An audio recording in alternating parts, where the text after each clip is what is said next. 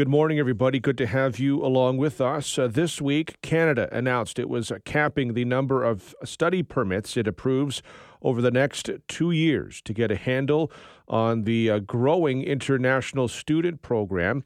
Immigration Minister Mark Miller announced the new limits to the program on Monday, including a temporary cap that will reduce the number of new student visas by 35% this year. Immigration, Refugees and Citizenship Canada said there were more than 800,000 permit holders in the country in 2022, which is nearly a 31% increase over 2021. More than half of those students are in Ontario in 2022. AJ Wray is with Western University's Department of Geography and Environment and is a community planner and geographer and joins us now. AJ, I appreciate the time today. Thanks for having me on, Devin. Good morning. This is a pretty big development. What does this mean for Ontario?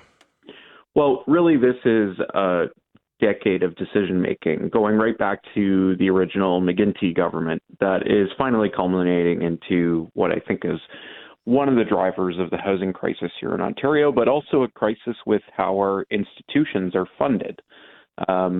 For many years, there's been a push among the Ontario government to reduce how much the province itself is paying for education and how much students are paying for their education, which can have both benefits and drawbacks. To put things in context for everyone, in Ontario, the government only spends 44% of what the next province does on actually funding higher education. So what happened was there was a real incentive among institutions to grow in size in order to pay for existing obligations and continue to pay for ongoing operations and expansions and contributing research and valuable teaching to Canada. And so one of the main areas of growth was through immigration and through international students. And so there was a real big push over the last couple of years, really, to use international students to fill the void of really what is a theoretical maximum among domestic students. And so moving on from there, we now see this, the federal government recognizing that many international students, not at universities or public colleges, but at these public and private colleges, has really exponentially grown over the last 3 years. And so there was really a recognition that unfortunately was an unsustainable situation for many of the host communities that play host to these campuses. Based on kind of the levels you gave there with the context, feels like this is going to be very difficult to sort out provincially here. Yes, I mean, it's going to be a real challenge for the province because really the province has depended upon these students to meet the funding gaps that exist in the higher education sector. Now, from everything that's been shared by the federal government, so it's important to remember that of the cap, it is weighted by population, so Ontario will still receive the majority of those 360,000 permits next year. And then on top of that, the federal government has also announced that those permits that are issued, if it is to a student that is going to attend one of these public-private partnership colleges, they're not then going to be issued a postgraduate work permit. So that's going to be a real disincentive for any of those students to go to some of the really concerning colleges that have exponentially grown over the last couple of years. And so I don't really see it hurting the universities as much or the colleges as much, but it's definitely going to hurt, those public-private partner colleges a lot more. The Council of Ontario Universities was saying the cap unfairly punishes responsible institutions alongside the bad actors. Would you agree with that then? I don't really see it that way unless the province itself is going to somehow save these public-private colleges by turning them into more recognized entities that perhaps may qualify for these types of permits. Really, I think the federal government has forced the province's hand in saying that, these public-private colleges where, you have publicly assisted colleges that are partnering with for-profit entities and opening massive campuses in Toronto and the GTA, even though they're colleges that are based up, for example, Northern is one of the largest ones.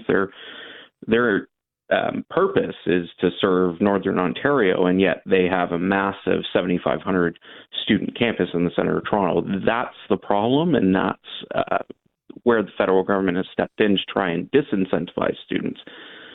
Certainly, Ontario could still allocate permits to those institutions, but if you're a student that's applying, you don't really see the benefit of coming to do that diploma in comparison to getting a diploma at the home campus of a public college. So I think naturally there's enough of an incentive to go away from those entities. And I think, there's only 41,000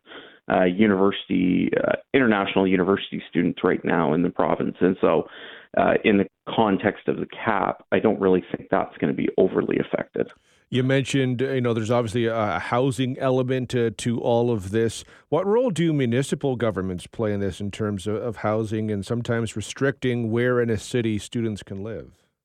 Absolutely. So really, I've done some research along with a colleague at INRS Quebec, Dr. Nick Revington. Last year, we looked at all the official plans and zoning bylaws in the province of those cities that host a primary university campus. And what we found is really over the last couple decades, municipalities have been explicitly restricting development surrounding university and college campuses. And so this is kind of now culminating into a perfect storm of we had massive immigration pressure, but also weren't allowing housing to be built in the first place.